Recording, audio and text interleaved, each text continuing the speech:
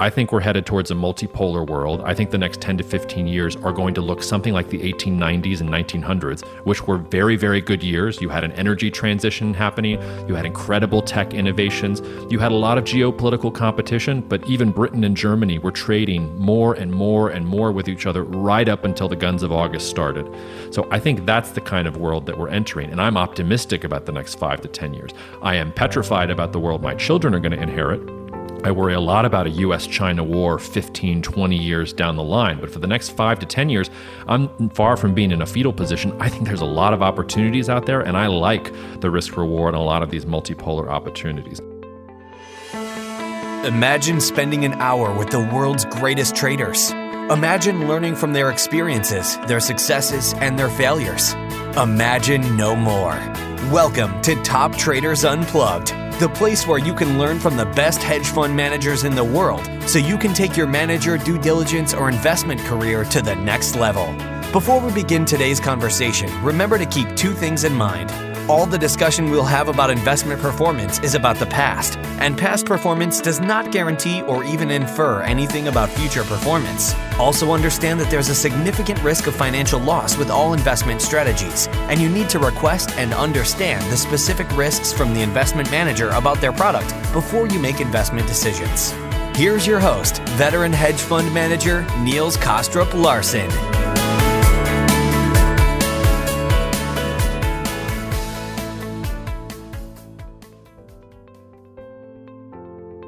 A new world order is becoming clearer by the day, and in our Global Macro series, I want to dig deep into the minds of some of the most prominent experts to help us better understand what this new global macro-driven world will look like. We want to explore their perspectives on a host of important issues and hopefully dig out nuances in their work through meaningful conversations. Our guests today are content creators at Lyceon, where they write a monthly research publication focused on both geopolitics and global macro and how these worlds intersect. So please enjoy my conversation with Jacob Shapiro and Roger Hurst. Jacob and Roger, welcome and thank you so much for joining me today for what I'm sure will be an enlightening conversation as part of our Global Macro series, perhaps with some predictions that may shock or surprise some of our listeners. But since it's your first time on this podcast, perhaps I could ask you to maybe set the stage a little bit by providing some context for our conversation, but just sharing a few highlights from each of your backgrounds, because I think that will be relevant for the conversation and for some of the topics we're going to talk about afterwards. So I don't know, Jacob, if you want to jump into it first. Sure, happy to. Roger and I joined in sort of concentric circles at Lyceon, where I'm geopolitics editor and where he's macro editor. But so the other parts of my background are that I work directly with companies, helping them manage their global supply chains via a consulting firm called Perch Perspectives. And then also I'm a partner and director of geopolitical analysis at Cognitive Investments. So we're an investment advisor, and my money is where my mouth is on a lot of this stuff, where we're directing client assets based on some of these geopolitical insights and some of our things internally. I've been doing geopolitics, it's crazy to say, for over a decade now. I started at Stratfor. I helped stand up geopolitical futures with George Friedman around 2016, 2017. But the last couple of years, I've gone from sort of that mass consumption geopolitics to really more for investors or more for supply chain executives and things like that. And the partnership with Lyceon and Roger is to try and offer that geopolitical part of the equation to macro research and thinking about macro, because in our opinion, it's a real missing piece. So. Absolutely. Yeah. What about you, Roger? My background, I sort of, most recently I've been working as managing editor for a section of Real Vision, working with third-party clients, i.e. mainly financial institutions, on helping them messaging and creating sort of content for particularly video media. But prior to that, I worked within various investment banks, the likes of Goldman Sachs, Morgan Stanley, where I mainly covered hedge funds, so macro hedge funds, long-short hedge funds from an equity derivatives perspective. And then lastly, at Deutsche Bank, I was doing sort of macro strategy, again, from the equity derivative perspective, but became more and more multi-asset macro strategy and sales, again, talking with hedge funds, but also those multi-asset institutions. So I've got about 30 years experience across all of those spaces. And I think what was really interesting in this challenge that we've got now is that For many, many years, the mantra had always been, you can't trade geopolitics. But I think that's changing because if you take out the geo, the politics is certainly becoming much, much more embedded in the way financial markets operate. And inevitably, part of that is the geo part of it as well. So I think this is this sort of interesting confluence of the macro and the geopolitical that probably means it's relevant for the first time in 20 years to bring these together as a sort of trading and outlook thesis. Yeah, no, I completely agree. It's great, and it's great to have both of you here today, of course. Now, I think a lot of investors are hearing this word uncertainty every time they turn on the financial media, and perhaps it is being used a little bit too much at the moment, but we can't, and often I guess it's used when people can't explain what the markets are doing. But I wanted to ask both of you maybe to start off with you, Jacob, kind of from your perspective at the moment, where does the uncertainty really lie? Sure, and so our latest edition of the Lyceon newsletter really goes into this. We are sort of honest about the fact that it's the second edition of this research product that we're putting out, and we're saying, hey, there's a lot of uncertainty here, and we don't feel good about telling you to go which direction or not. But there's two main areas where I think that uncertainty is lying, and even since we published that edition, I think we've had some progress on one end and maybe even more uncertainty on the other end. So the area where I think we have some more certainty, but which is still, I think, an open question, is China. There's the COVID-19 reopening there. You're seeing Xi Jinping and the Chinese Communist Party, for whatever reason, whether it's because he got his third term or because the economic growth figures were scary, or maybe it's the real estate crisis. We can try and parse out the reasons. But China's reopening seems to be going okay. And their healthcare system, I wouldn't say it's great, but it seems to be holding. We're not getting mass protests in the streets and hospitals being overrun by strange new variants, which is, something that was really on the table even a month or two ago. So coming out of the Lunar New Year holiday, it looks like China's reopening is starting to actually get some legs, and we'll see if it can continue going forward. That's sort of big uncertainty number one. Uncertainty number two, in some ways, has gotten even more uncertain in a couple of weeks since we put out that report, because the Russia-Ukraine war, it's even a couple of weeks ago, I think the market was thinking that there was going to be a truce or a frozen conflict of some sort. And just in the last couple of weeks, we've got the Americans and the French and everybody else saying they're gonna deliver more ammunition and artillery shells to the Ukrainians.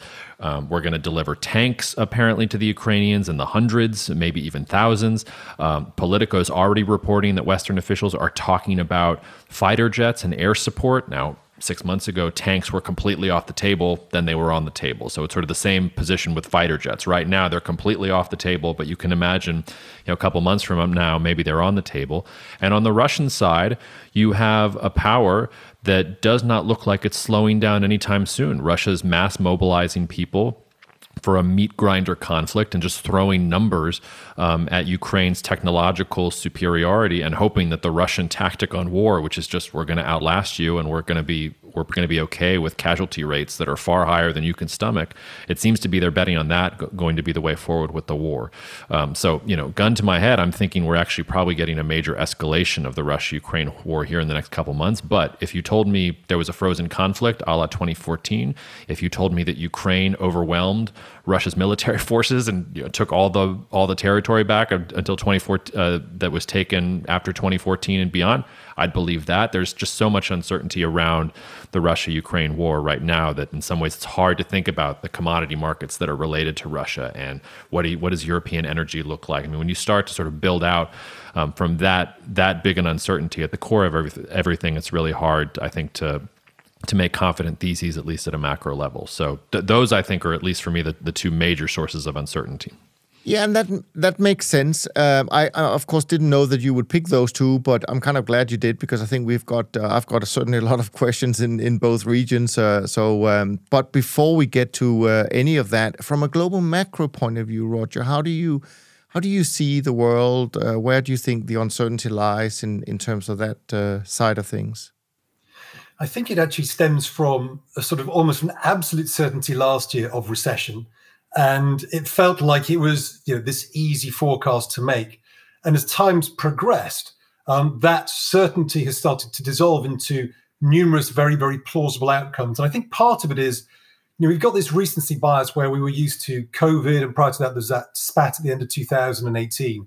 And even the great financial crisis, 2008, when it really, really happened, it happened in H2 2008 and the beginning Q1 of 2009. We're so used to things happening so quickly that because the recession everybody wanted and has been predicting for the best part of a year hasn't yet arrived, that's created this uncertainty. So what we've now seen is the certainty of recession now actually becoming a plausible scenario where we still get to recession early, and it's a natural recession from where we are today, a natural progression towards recession. Or equally plausible is that actually things do quite well in Q1 and maybe Q2 and bounce. And the Fed actually has to create a recession, or at least tighten financial conditions once more in order to ensure that the inflation genie gets forced back into that bottle. So for me, the uncertainty is simply that the sequencing has taken a long time from a place where everybody had a very sure footing 12 months ago to something now where I could say both a downside and an upside scenario are equally plausible. Yeah, no, great point.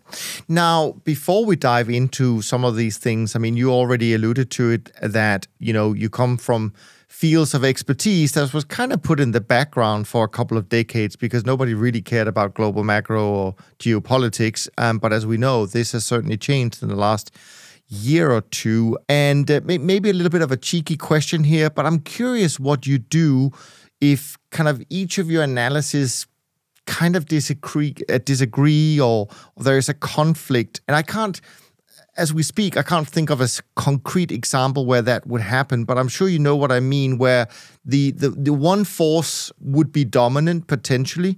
How do you settle that between you when you kind of have to decide what you think will be have the ultimate impact, say on the markets, for example?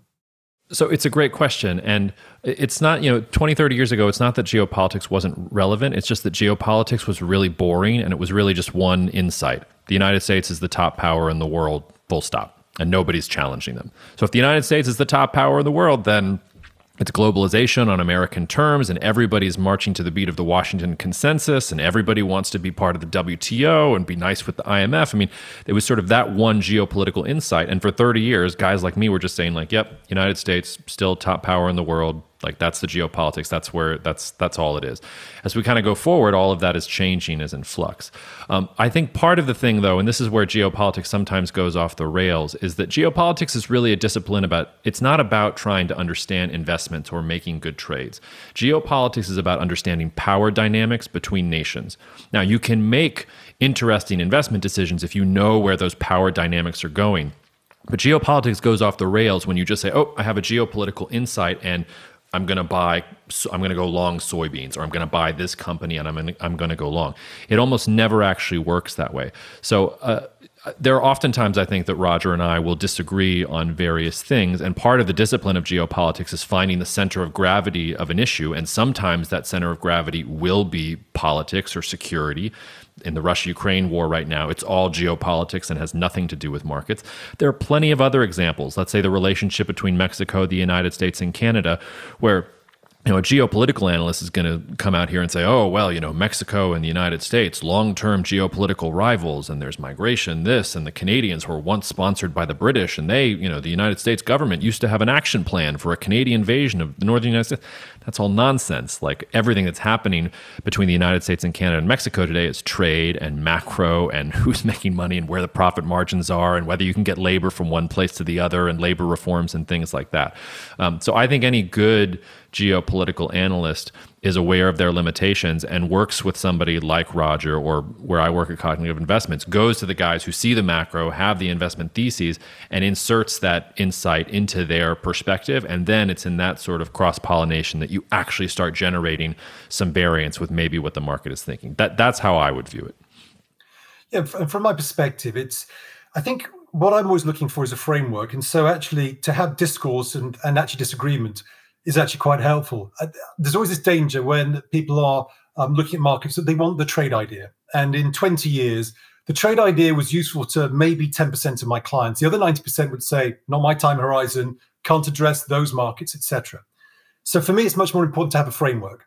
And therefore, the framework is valuable to everybody, a day trader through to a long-term pension investor, was that single trade idea is not. But actually what really helps is to be able to say, look, my framework is this, but this is the risk. So my framework might be, I'm bearish Europe, And Jacob might say, yes, but Roger, you've got to think that if we get through the next few months of energy crisis unscathed, then actually Europe's in a very strong position. And what we need to do, and what I want to do, is always put out these ideas. And I don't want to be someone who says, this is what's going to happen. I want to go, this is what I think, but these are the risks to my views because of what Jacob thinks. And so that disagreement, that discourse helps a framework. And hopefully for people who are investing, it helps them understand from their own perspective which bits they feel are the most relevant to their framework, their time horizon, their trading strategy. Now, again, before we dive into all the nitty-gritty stuff, I'm still staying a little bit on the kind of the big picture stuff, because one of our previous guests, very popular on the podcast, on many podcasts, Peter Zeihan, I know that both of you are familiar with his work. He has some very strong views that we are seeing this radical shift in the world, both in terms of geopolitical borders, but also as demographics are in for kind of a seismic shift in the coming years in some of these key countries. So I'm just curious, do you agree with his overall view, or maybe do you kind of disagree with what Peter thinks and has described? Maybe, Jacob, you need to go first here. I'll go first, but in some ways I'm more curious to hear what Roger's answer is to that question. But it's funny, I have a client who literally who heard Peter on a recent podcast, and for my weekly report for them just asked me to write a column responding to one of Peter's interviews. So I actually have all of this fairly well locked in my head. The first thing I'll say is I worked with Peter at Stratfor. I was a lowly intern making coffee when Peter was one of the top analysts at Stratfor. So in a certain sense, to me, Peter's an elder statesman of geopolitics, and guys like me don't have careers if Peter wasn't blazing a path for using geopolitical analysis. So I'm going to offer some criticism of him, but that criticism actually comes from a place of deep respect, because it's analysts like Peter who made me want to have the career that I have. I'd also say, there's sort of two macro areas where Peter and I differ just from a methodological level. The first you already alluded to, which is demographics. Peter really likes demographics. He thinks demographics are destiny and will make a lot of deterministic arguments, I would say, based on demographics. I don't dismiss demographics at all, but demographics are really, really tricky. It's very, very hard to know what a given population is going to think about having kids 5 years from now or 10 years from now. It's also very hard to know what demographic profiles are going to do at a geopolitical level. One of my favorite examples of this, if you go back to mid to late 1920s Germany, their population pyramid looked absolutely terrible. One of the Nazi Party's first campaign slogans was about trying to actually get German women to have more children before they got to killing the Jews in the gas chambers and everything like that. They wanted to improve German demographics. If you had just looked at a demographic pyramid of Germany in the late 1920s, you would have said that country's going to collapse into nothingness in 10 years. They didn't collapse into nothingness at all. They almost conquered the world. So I use demographics. I think it's important to engage with demographics, but there's also a lot of uncertainty in demographics. If you look at the UN projections on demographics, there's a low, medium, and high variant with those things. You can cherry pick any of those variants you want to make almost any argument that you want. So demographics, I sort of have a bugaboo about.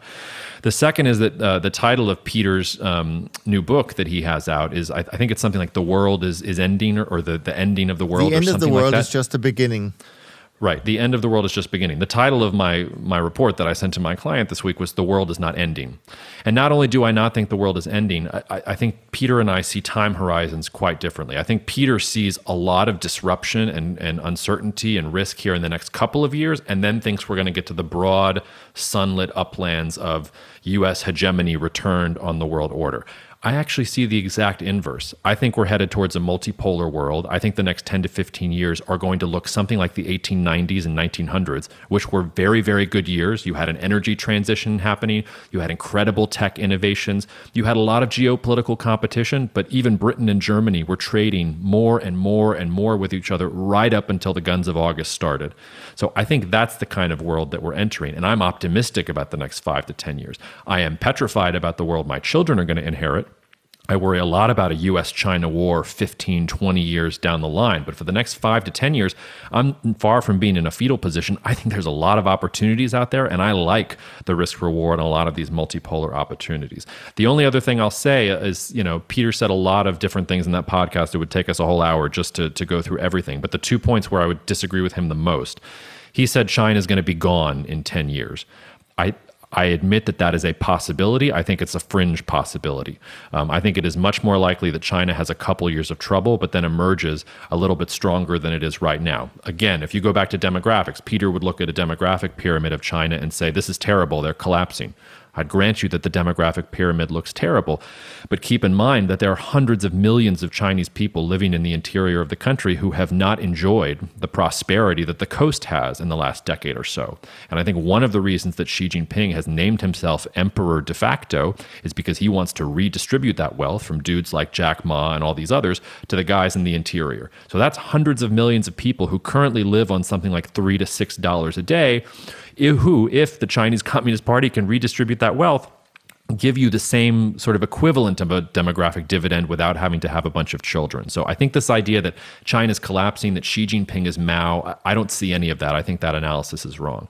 The second is that Peter talks a lot about food crises and about how in the next decade we could lose, hundreds of millions, if not billions of people to potential famine because of the loss of, industrial agriculture inputs. Again, that is a fringe possibility. I can't tell you that that is completely impossible, but people like going back to Thomas Malthus in the 1700s all the way up to today have been saying that we're not going to be able to produce enough food for the global population for literally hundreds of years, and they have never been right. And they've never been right because they just assume that technology is going to stay the same as it is today 10 years from now. And that's just not the case. There are so many interesting things happening in genomics, in alternatives to fertilizer. If we even cut down on food waste that we grow by about half, we could probably feed the world 1.5 times over, if not 2 times over. So those are sort of two key areas where I think Peter is wrong to sort of give that sort of end of the world sort of scenario that's happening. The last thing I'll just say about Peter, and then I would love to hear what Roger has to say about this, is that all that said, I didn't think Russia was going to invade Ukraine, and Peter did. He nailed that. He got that 100,000% right, and I got that 100,000% wrong. So I've also had my fair share of humble pie in the last 12 to 18 months, and so I can recognize that even though I'm offering that critique of Peter, and even though there are ways in which we differ from methodologically right down to specific forecasts, you have recent history where Peter was right and I was wrong on something. So I'll trust your listeners that they're smart enough to figure out, which one they want to listen to and how they build their own perceptions based on not just me and Peter. There's others like us out there, Marco Papich, Roger Baker. There's a whole school of geopolitical analysts out there, and I think you have to listen to all of us and then come to your own conclusions. Yeah, and we have we have had Marco on us as well, and I think he certainly shares your view that maybe the world isn't ending right now. But I'd love to hear your thoughts, Roger, about this. Well, I mean, you both alluded to it, and I grew up in the 1980s listening to the Smiths, and all the time in this world of markets, I always come down to a famous song title, which is "How Soon Is Now?" And this is the thing with a lot of geopolitics is, what is the time frame? What is the time scale? Because as investors and traders, okay, there are those who are thinking about their pensions long term, but most people think about, something like a 2-week to maybe a 2-year horizon, and even embedded in lots of pension funds, it's a multiple 2-year horizon. But what we just listened to from Jacob is 2 years is short term, 10 to 15 years is maybe long term. And so these things, often in geopolitics, operate in a relatively glacial time frame compared to things in investing in markets. And this is, again, one of the reasons why we went from certainty to uncertainty in terms of recessions. It's taken 12 months. And for most investors over the last 10 years, that just feels like a lifetime of investing. So I think the problem with a lot of this is when we're looking at these opportunities, and pretty much every time that myself and Jacob are disagreeing, it's basically what we think is now. And my idea of now is, will I make money on something that expires in 3 weeks' time on the futures market? Whereas Jacob might be thinking, is there a buying opportunity in the second half of 2023 for the next 10 years? And I think that for me is where, when we talk about these different views, the world's going to end. Well, over what time period? Even the hyperinflation was 1919 to 1923 in Weimar Germany. It's 4 years. Now, looking back, that was a tiny little, it was a short time frame, but in that 4-year period, that was, for a lot of people, a very long period of time. And so for me, and investing for macro, and one of the sort of difficulties that we will have all the time is putting a macro overlay onto a geopolitical kind of framework where one is operating as fast twitch muscle and the other one is going for a marathon. Yeah. And by the way, maybe for clarity, maybe some of our listeners have not heard our conversation with Peter. I don't think when he says the world is coming to an end, he means that it's coming to an end. He just means that we're heading into a new regime, and the world that, the three of us know and a lot of people know is the one that's kind of coming to an end.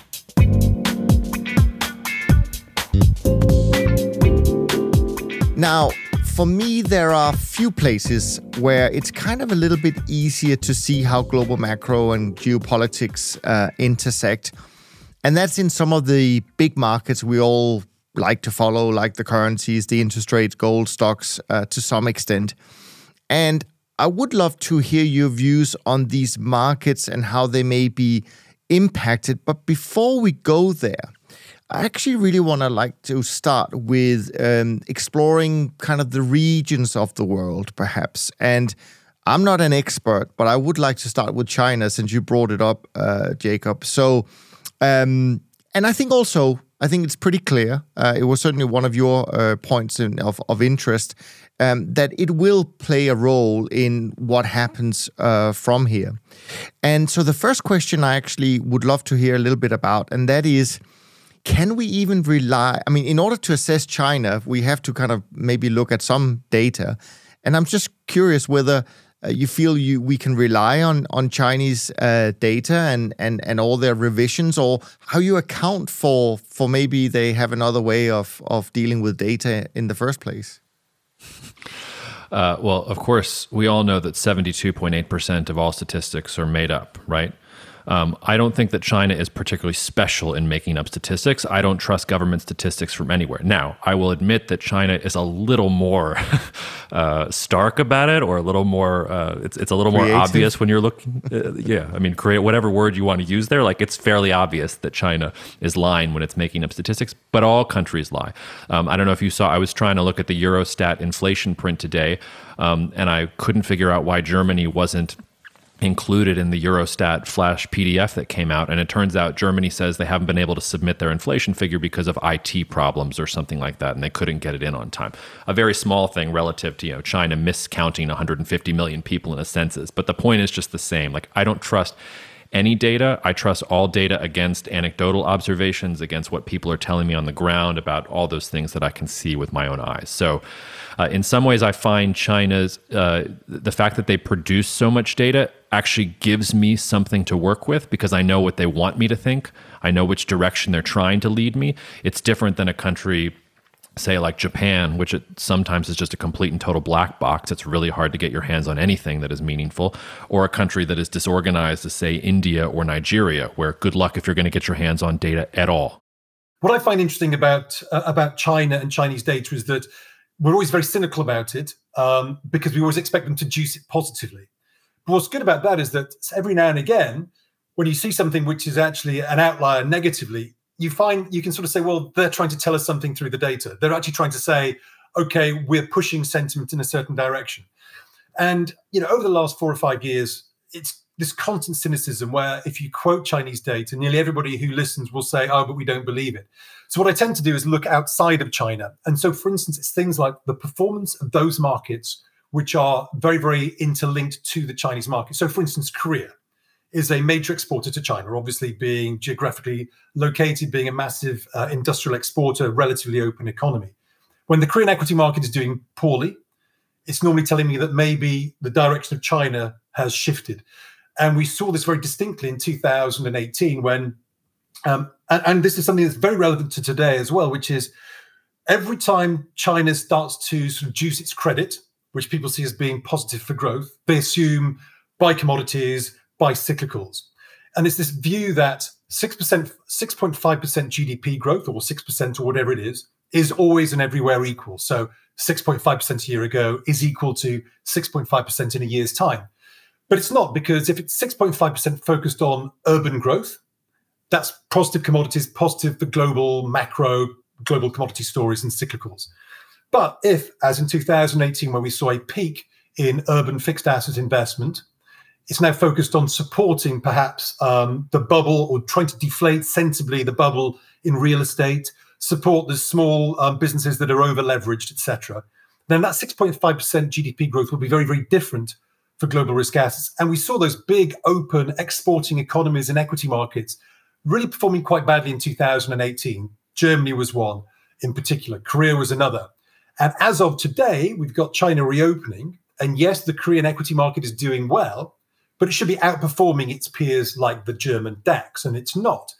So what I tend to do is I tend to look at some of these regional markets which have connectivity to the Chinese market itself and try and infer out of that maybe a slight change in direction. So for instance, right here, right now, people talking about Chinese opening up, getting very, very, very bullish commodities, and you should be up to a point. But if they're opening up, it's more about services and less about goods and commodities. That's what we saw in the US when the US opened up. And so far, that big industrial exporting nation, Korea, is not outperforming, which makes me feel that perhaps this is not the sort of opening up that a lot of people have put their hats on for being the super boost to commodities rather than just a basic boost to commodities. So that's how I look at China and its data. It tends to be look at its relationships externally rather than necessarily its data internally.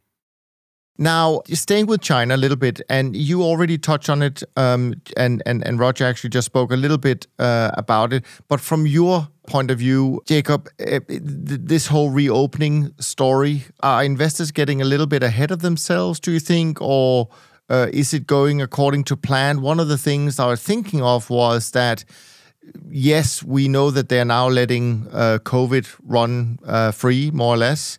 However, I would imagine that people in the cities are probably a little bit better equipped to deal with it compared to the rural part of China.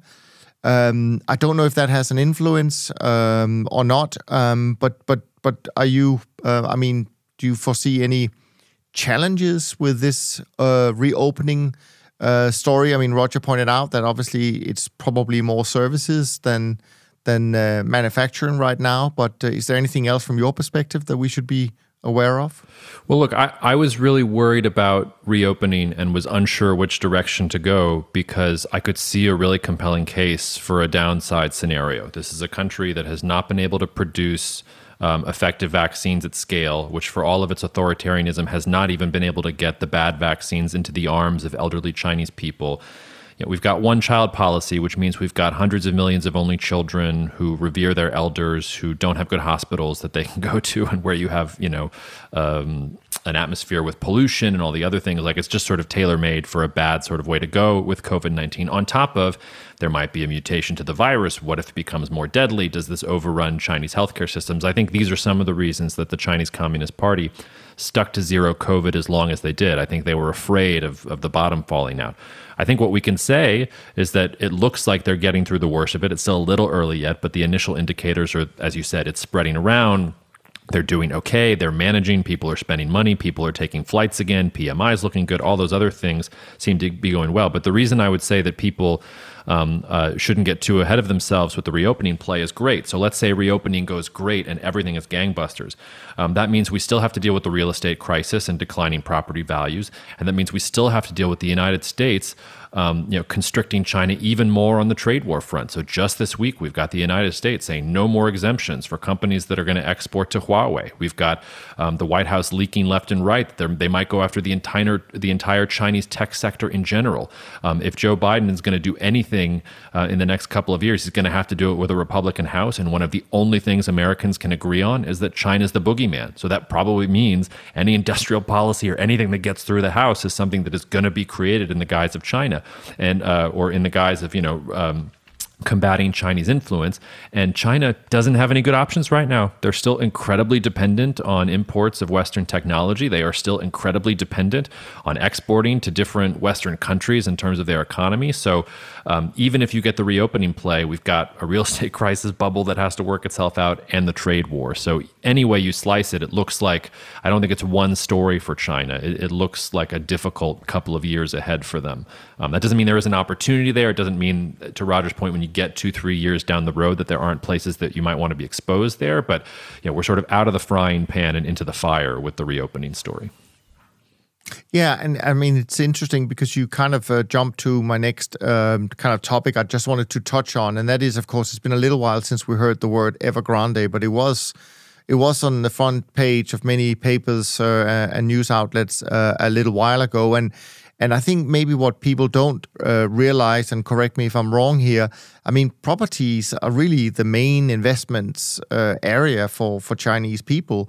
So as you allude to, I mean, there is still some work to be done there. And I'm just kind of wondering if you think that we still, that it could still derail things a bit, the fact that they may have not kind of fully grappled with all the real estate that they managed to build back then. Yeah, this is one of the reasons I think the comparison between Xi and Mao is a bad one, because Mao really didn't like negative data, and Mao would kill anyone who gave him negative data, and so millions of people died in famines because nobody was willing to tell Mao what he didn't want to hear.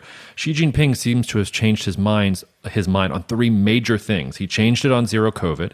He changed it on punishing the property developers. So he's gone from punishing the property developers to, I need to support them. I need to make sure that the market doesn't go crazy because Chinese people are going to be in the streets if I don't. And then there's the crackdown on the tech sector too. That also seems to be gone. The Chinese government came out and said the tech sector crackdown is literally over a couple weeks ago. So for all those reasons, I think you see Xi Jinping realizes the precarious state that he's in, and now he's moving the Chinese Communist Party to fix some of these I wouldn't call them errors. I understand why they wanted to get tough on the property developers, but it's very difficult, as you said. Like if most Chinese people are investing in real estate and you're going to crack down on the property developers, it's the average Chinese citizen who's going to get screwed. And that doesn't work for the Chinese Communist Party. So I think that they will muddle through. I think that they have the tools that they need to figure it out. And I think that they have shown a government that for a communist regime is fairly flexible and relatively responsive. But I don't think we should also downplay the seriousness of the issue. I mean, China has to get to a place where Chinese people are as comfortable investing in the Shanghai Stock Exchange as they are in real estate. And none of us would do that. I mean, we'd want hard assets too if we were in China. So getting the average Chinese citizen there, it's going to take a lot of work. Yeah, I mean, it's kind of funny. You said this thing about the difference between Xi and Mao, and you said that Mao didn't like people who were having a different opinion with him. We had Professor Susan Shirk on the show a couple of weeks ago, and she is, a China expert and has been traveling to China since the 70s, and she was telling us about how Xi had been purging, I think was the word she used, and basically removed the opposition to President Xi to the point, I think she mentioned about 5 million people. So, I mean, he's also done a pretty good job in removing opposition. I wonder what you think, Jacob, in terms of his ambitions on the geopolitical scene. Let's forget about the economy and so on and so forth. But I mean, do you think that this concentration of power, I mean, what do you think that might mean? Because there are quite a lot of division in terms of whether they think China wants to expand their borders or not. What's your view on that? Well, he certainly has purged people, but he's also broadly popular in China for purging people because a lot of the people that he purged got rich off of corruption. So some of them are political rivals, but some of them are fat cats who just got to drive Lamborghinis and do sorts of crazy things in Shanghai when, as I said, hundreds of millions of people were making $3 to $5 a day in the interior. So I wouldn't discount the fact that he's purged people, but also remember that Xi's family suffered from Mao's craziness. Xi's father spent time in one of those camps, and she grew up, in this sort of environment where, because of how Mao lashed out against people and had this ideology of continuing revolution, that people like Xi had a really bad time. So Xi absolutely wants centralized control, and I think he wants that centralized control to deal with all the things that we just talked about, but he's trying to balance between not becoming Mao. Maybe he can't do it. Maybe it'll all fall apart for him. But I think he's aware of some of the history there, and I think we don't give him enough credit if we don't think about his background and think about how that plays in. In terms of China's geopolitical ambitions, I mean, this is like one of the biggest questions in the world right now. I don't think that China wants to displace the United States as a global hegemon.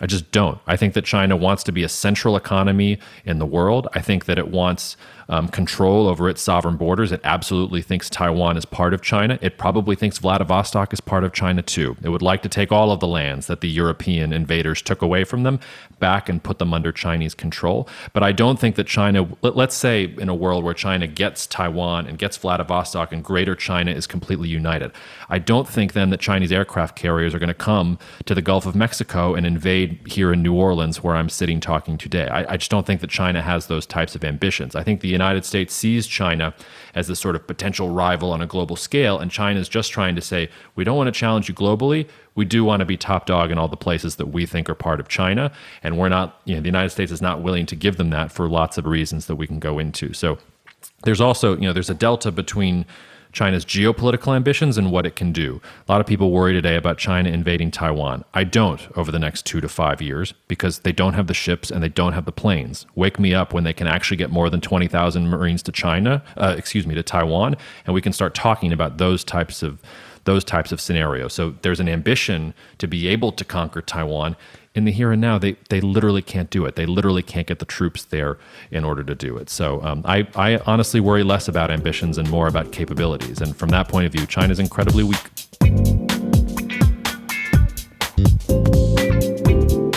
Now let's broaden it out a little bit, kind of go outside China, and then we can bring in Roger, I'm sure, for some of this. We all agree that China plays a big part or a big role in the world economy. And if we go back to the great financial crisis, they played an incredibly important role, I think, in igniting the global economy after its challenges. I'm just wondering whether you think they still have that ability today to play that role, or if we're at a different time now in terms of who can actually influence kind of global growth especially when needed, perhaps in other places. What are your thoughts on this, Roger? Yes, I think that when we talk about the reopening, I've always said which China is reopening. Is it the China that was growth at any cost, which is effectively we're going to urbanize, we're going to build cities, we're going to populate them, or is it the China which is now turning towards much more of an internal consumption model, which is when we look at things like the property sector, I think what they were actually doing was controlled explosions to see if they could deflate this thing sensibly. And it got a little bit out of control, so they stepped back.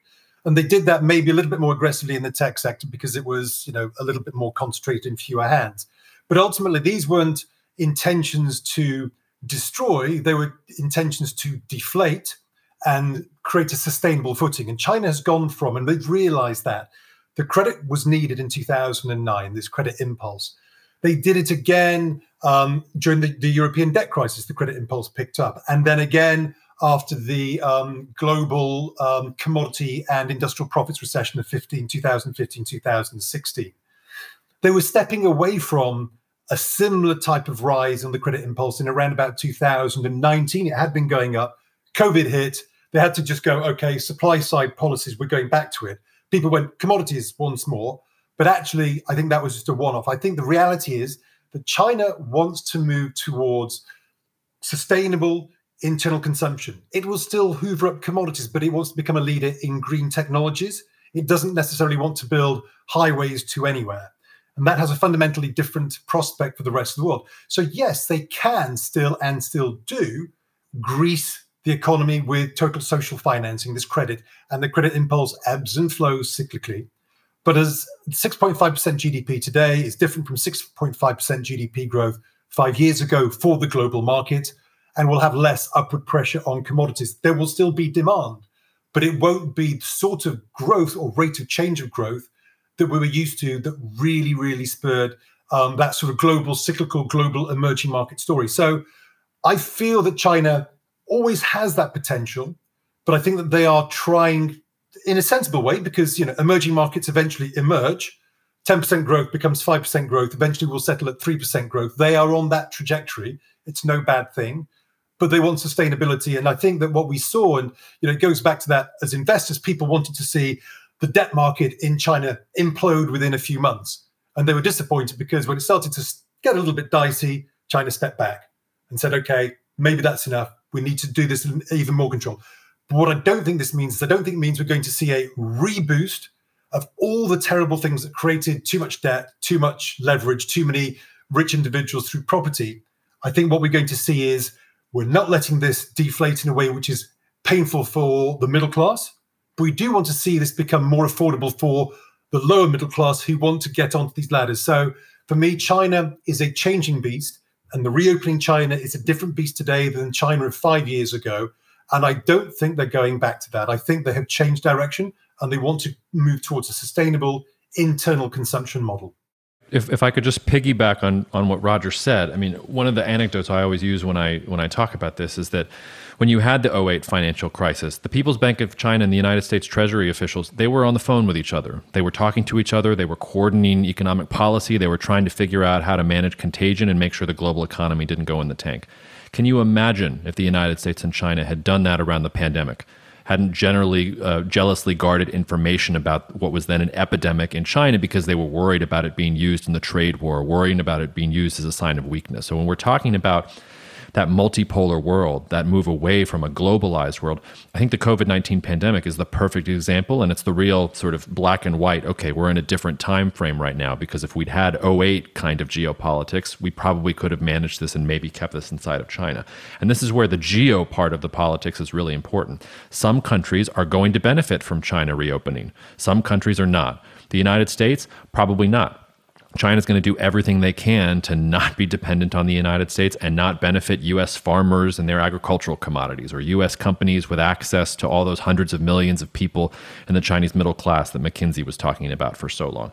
But if I'm a Brazilian farmer who sells soybeans or corn, I'm feeling great. I see that China just approved Brazilian corn for import a couple weeks ago. I see that China doesn't want to import soybeans from the United States anymore. So suddenly I'm feeling great because I'm going to be the benefactor of China reopening in that sense. So we're getting to a place where if you're in a country that has nominally good or even pragmatic relations with China, you get to enjoy that reopening. If you're a U.S. company that is based in China right now, maybe you have some time because they're dependent on whatever technology you have or something like that. But as soon as they can jettison you, they will, and they're not interested in being part of a global order that makes them do all the things that the United States is trying to make them do in the context of the trade war. So that emergence of different blocks and rival spheres of influence, that's all also going to depend, like Roger makes the point about which China's reopening and who are they reopening to. It's not going to be to everyone.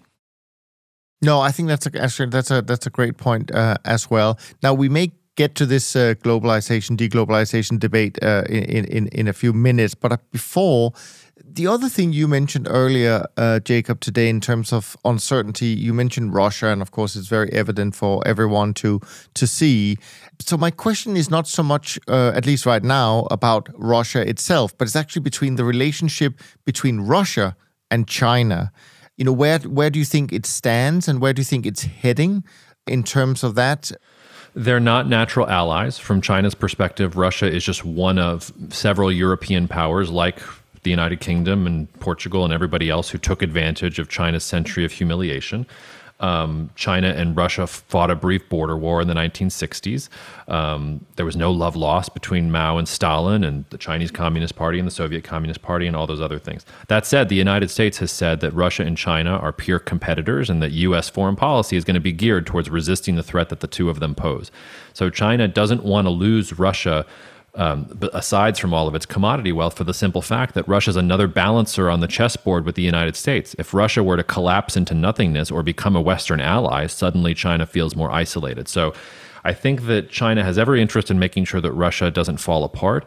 On the other end, and I've been saying this since Putin invaded Ukraine, and it's I think it was accurate then and it's accurate today, Vladimir Putin has transformed Russia from a great power into China's gas station. That is its greatest hope for its future right now. China has all the leverage, it has all the power, it has all the economic influence over Russia going forward, and I think Russia's just going to become a commodities depot for the things that China wants, and China will use Russia as long as it sees that it's in its interest to do so. And for as long as the United States is going to treat Russia and China like the same problem, and I don't see that changing anytime soon, China and Russia will sort of be strange bedfellows who, for now, will cooperate with each other.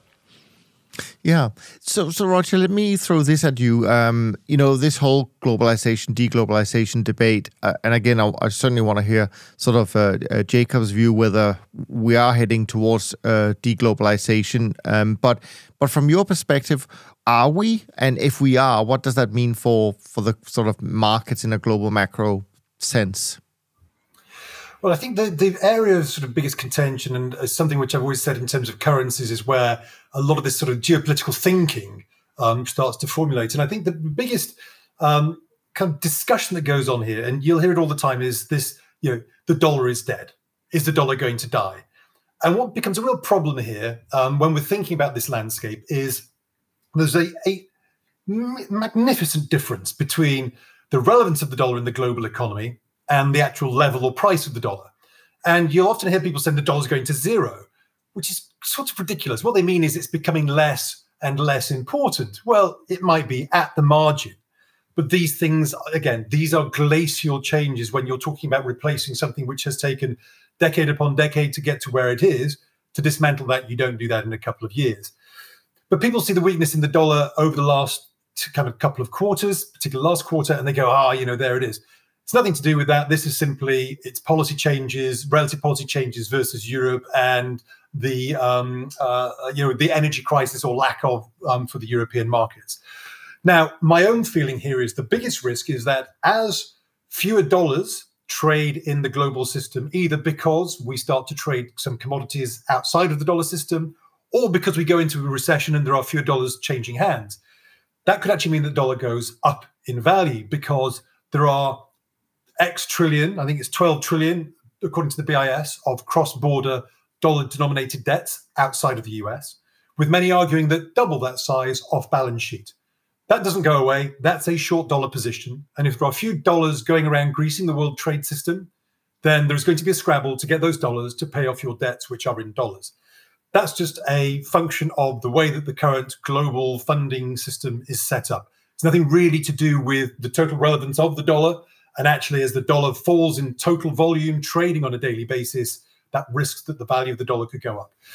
But that's the crux that we've got here. So fluctuations in the dollar today are nothing to do with that relative importance of the dollar. What I do think is, I think that it makes sense that if we become more regionalized and less globalized, so that we have these pods of regions or pods of groups that trade with each other, they will want to trade in whatever their common currency is. That also makes sense. But I think this is going to be there's going to be a lot of people very disappointed about how slowly these changes take place. And I would much rather trade, what Jay Powell says about where he thinks interest rates are going for my view on the dollar and the euro than whether I think it's the end of globalization.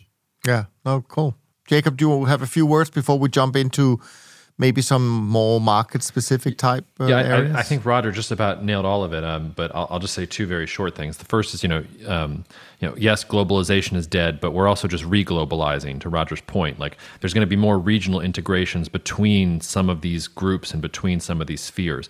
If you look at trade as a percentage of GDP for countries like China or even like India, that's been declining since 2008, and that's a real example of globalization receding.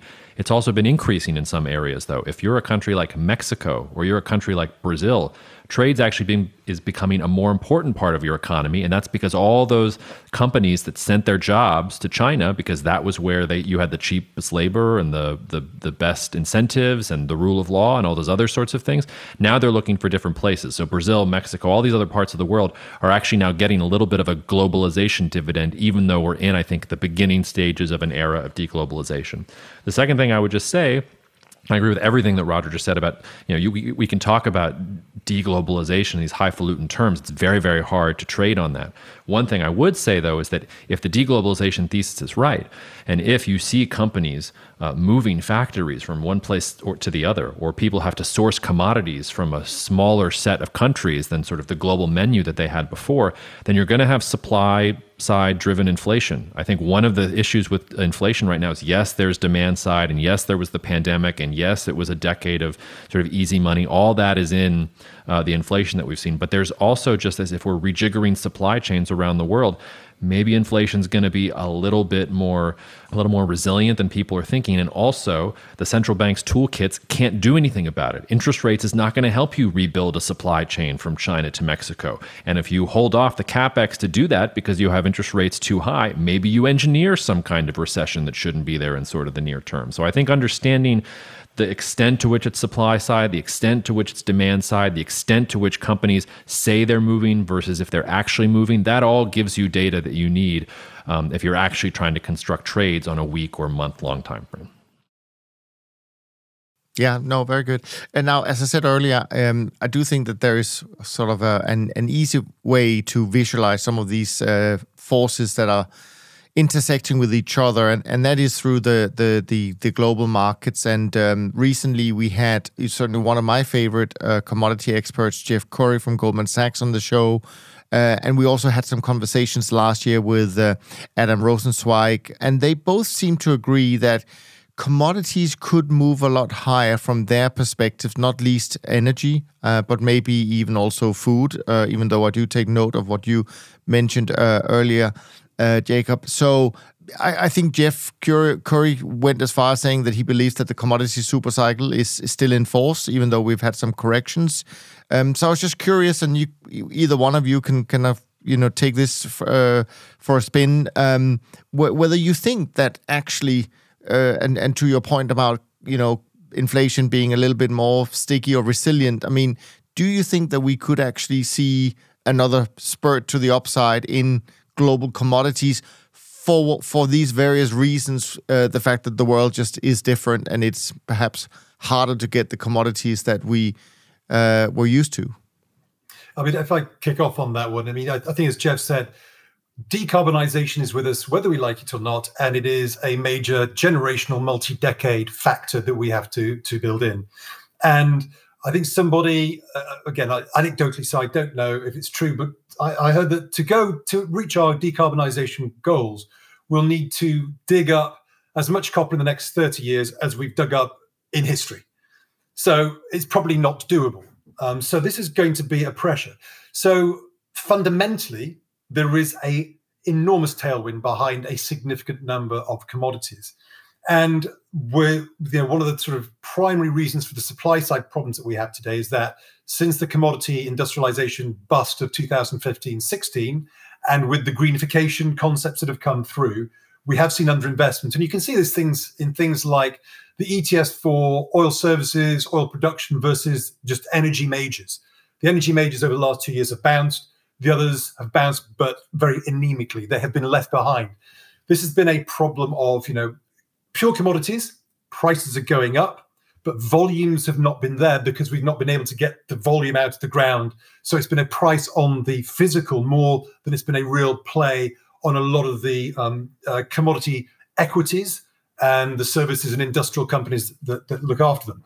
But that said, we also have to be cognizant that commodity inflation is normally only a short-term impact on true inflation. It's more, I think of it as, is it commodity inflation or is it higher price? And there's inflation is a subset of higher prices. There's lots of ways you can have higher prices, of which inflation is one of them only.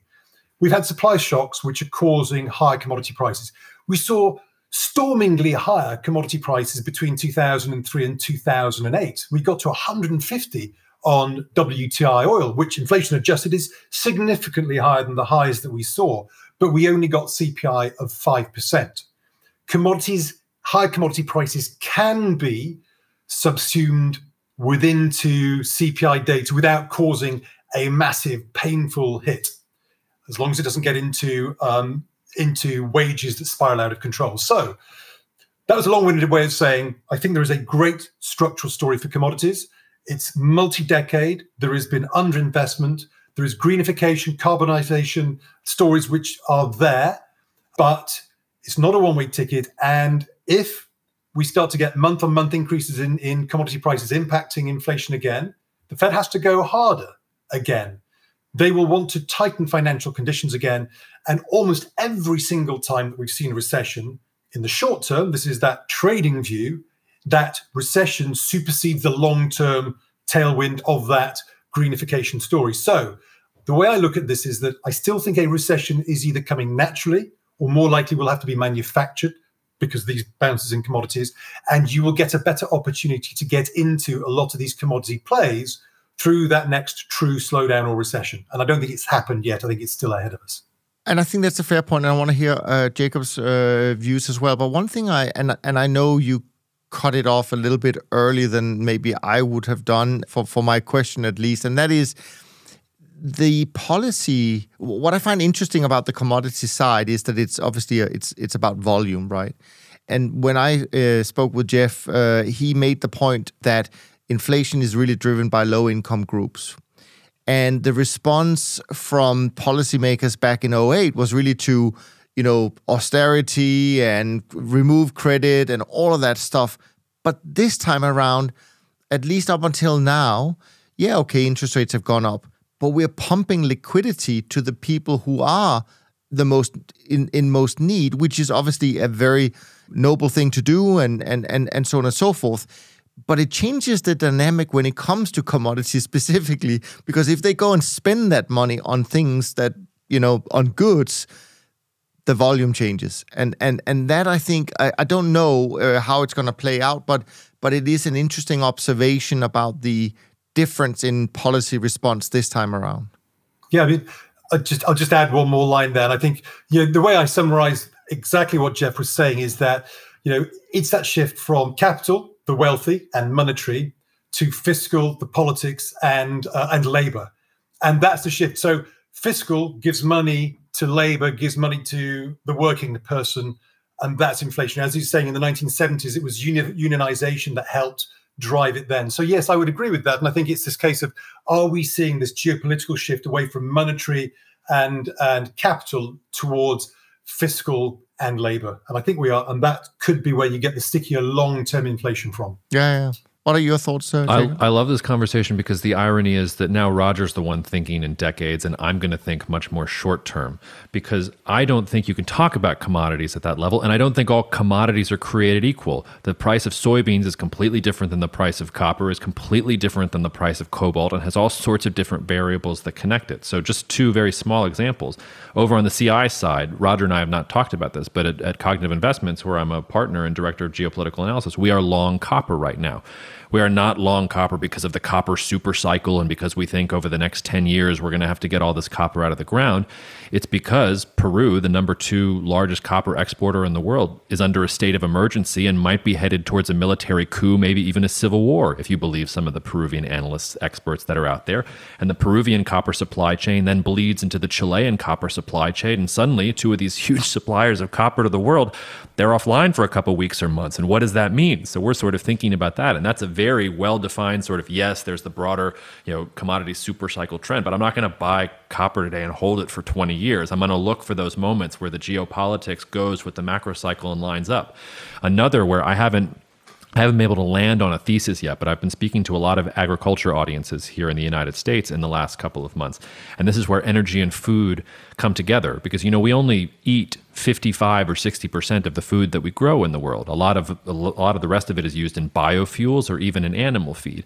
And in the United States right now, folks that are growing soybeans are wondering if the EPA is going to increase quotas for renewable diesel, because they want to then they want to sort of have soybeans have their ethanol moment of the 1990s. And suddenly, instead of sending their soybeans to China for China to crush them however they want to crush them here in the United States, sell the soybean oil to all these crushing facilities that want to create renewable diesel and biodiesel and these other things.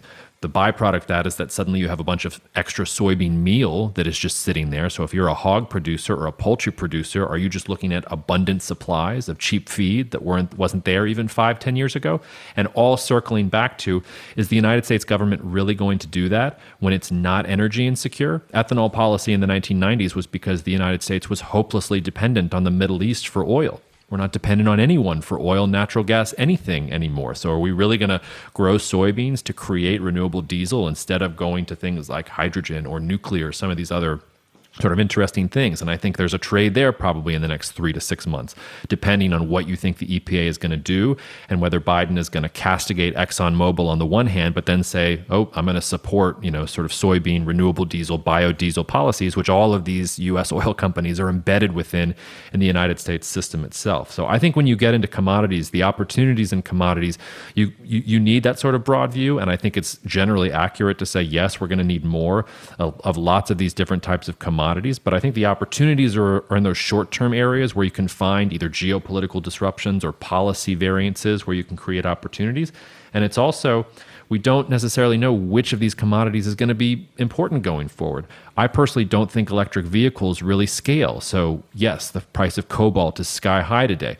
The fact that 70% of it is in the Democratic Republic of Congo probably tells you we're either going to find an alternative or that's not going to work. So you're not going to be holding cobalt futures. I don't even think you can hold cobalt futures, but if you could, you wouldn't be holding cobalt futures for the next 5 years because that just doesn't make sense.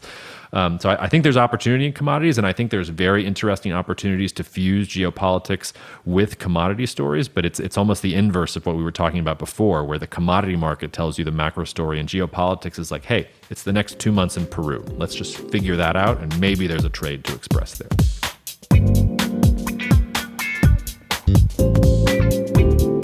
Now we're going to switch back to the long-term view, Jacob, so maybe you are going to feel comfortable about that, because we're going to jump to equities as we start to wound up the conversation a little bit here, because Stanley Druckenmiller famously came out, I think, end of last year in a CNBC interview saying, well, he could see stocks really just trading in a big range for the next decade or so, nothing really that's going to happen. And so I'm kind of curious, and maybe this is probably a question more for you, Roger, but I'm curious in terms of big picture stuff, which obviously our audience also loves to hear about. What are your thoughts about the prospect for all of these changes that we see? How could they end up impacting, equities in this case? I think it's what we're sort of looking at there. I think what people are alluding to is an increase in macro volatility. And what I mean by that is we've been used to 10 years between cycles. So was it 1991 to 2000, 2008, 2008 to 2020? It feels like if you've got inflation, which is slightly sticky and slightly high, you're going to have interest rates which are going up, going down, or cyclicality shortens itself. And therefore, instead of having these very, very long and extended and supported by monetary policy bull markets, what you get is you get the sell-off, and some of these will be a little bit longer. This is what happened in the 60s and 70s. You had a series of ups and downs. I think this is the sort of analogy that Druckenmiller was talking about. And I've always thought this is a more of a hit-and-run market, which is you're going to get some very, very good upside, but I don't think you're going to get the sort of 2-3 times off the lows to where we were and doubling the previous peak. It might be a little bit more like we saw sort of 2000, 2008, and then we obviously went to the races after that. But I think this will be much more, you trade it, you don't sit there and think for a 10 to 15-year view. You basically sit there and you plan for the worst, hope for the best. You go into something thinking this might be a 1-year rally. If it becomes 2 and becomes 3, great. But you don't sit there, put your money in and walk away, because you might have to constantly trade this. It means I think everyone's got to be more active. I think the markets will become much more active at a point where they become intrinsically more passive. And at this moment in time in the US, something like 57% of assets are rules-based, passively run versus actively managed by your classic old school managers. I think that shift will move back, but again, it will be a slow shift. We will not suddenly go from 57% passive to 40% passive in a year. But I think that's where it goes. So for me, it's a case of markets become more cyclical. They become more volatile. It doesn't mean that volatility indices like the VIX suddenly go through the roof, but you get shortened cycles, much more tradable cycles, and therefore individual investors have to be a little bit more actively involved in these markets. Yeah, no, that's a good point.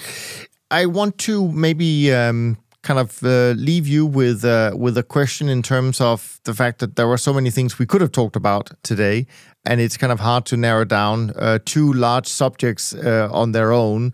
So maybe, Jacob, from your point of view, is there anything that we left out that you think it's important to just touch on before we close down? I just think that at the geopolitical level, the region that everybody says they want to hear about, but then when you actually talk about it, you don't get the number of clicks on the podcast you put out at the article that you write about, is Latin America.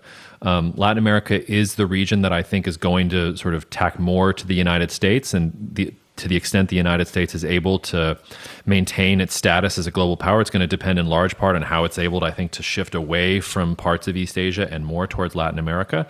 I think that you need to be spending a lot more time thinking about Brazil. And I think we need to be spending lots more time talking about Mexico or Chile or Peru, even places like Colombia. These are places that most English papers, even the papers that are local there, don't do a very good job talking about, right? When you think about Mexico, you probably think about cartels and tequila, and maybe if you're lucky, you know who the president of Mexico is. You don't think about, well, what are Mexican labor reforms doing to profit margins for U.S. companies that are operating there? What does Brazil's sort of long trending lower interest rates relative to its baseline mean for maybe a generation of new Brazilian entrepreneurs who until now have lived in a very conservative society where a small number of people owned most of the land and most of the wealth?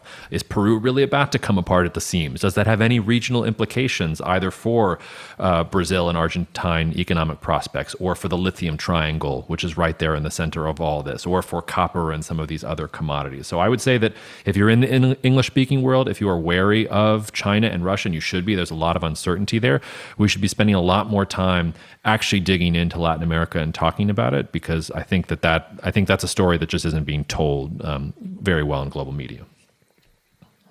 No, I love that point. Roger, what about you? What did we not talk about yet? But something which slightly echoes that, which is are we going to see the leadership baton in equities move from the US? And if so, is it going to be to emerging markets, as many people expect? And if so, which ones? Because we've seen this before. 1989 was a peak in Japan relative to everywhere. 1999 was a peak basically in Europe relative to everywhere. 2008 was emerging markets. And then recently, post-COVID, is that the US? People are saying now that's the US is over, but normally the phoenix rises out of the ashes of a sell-off or a recession, which hasn't actually happened yet. And are we going to move into an environment where that tech sector-driven, that mega cap US-driven outperformance has now ended? I think it has, but I don't believe that means we should just discard the high-quality tech names. They're going to do well. They're just going to do well in a way that any good company should do well. I think that there will be an opportunity to move into specific parts of emerging markets. I don't think this will be like 2001 to 2003, 2008, which was buy anything because China's buying up everything from emerging markets.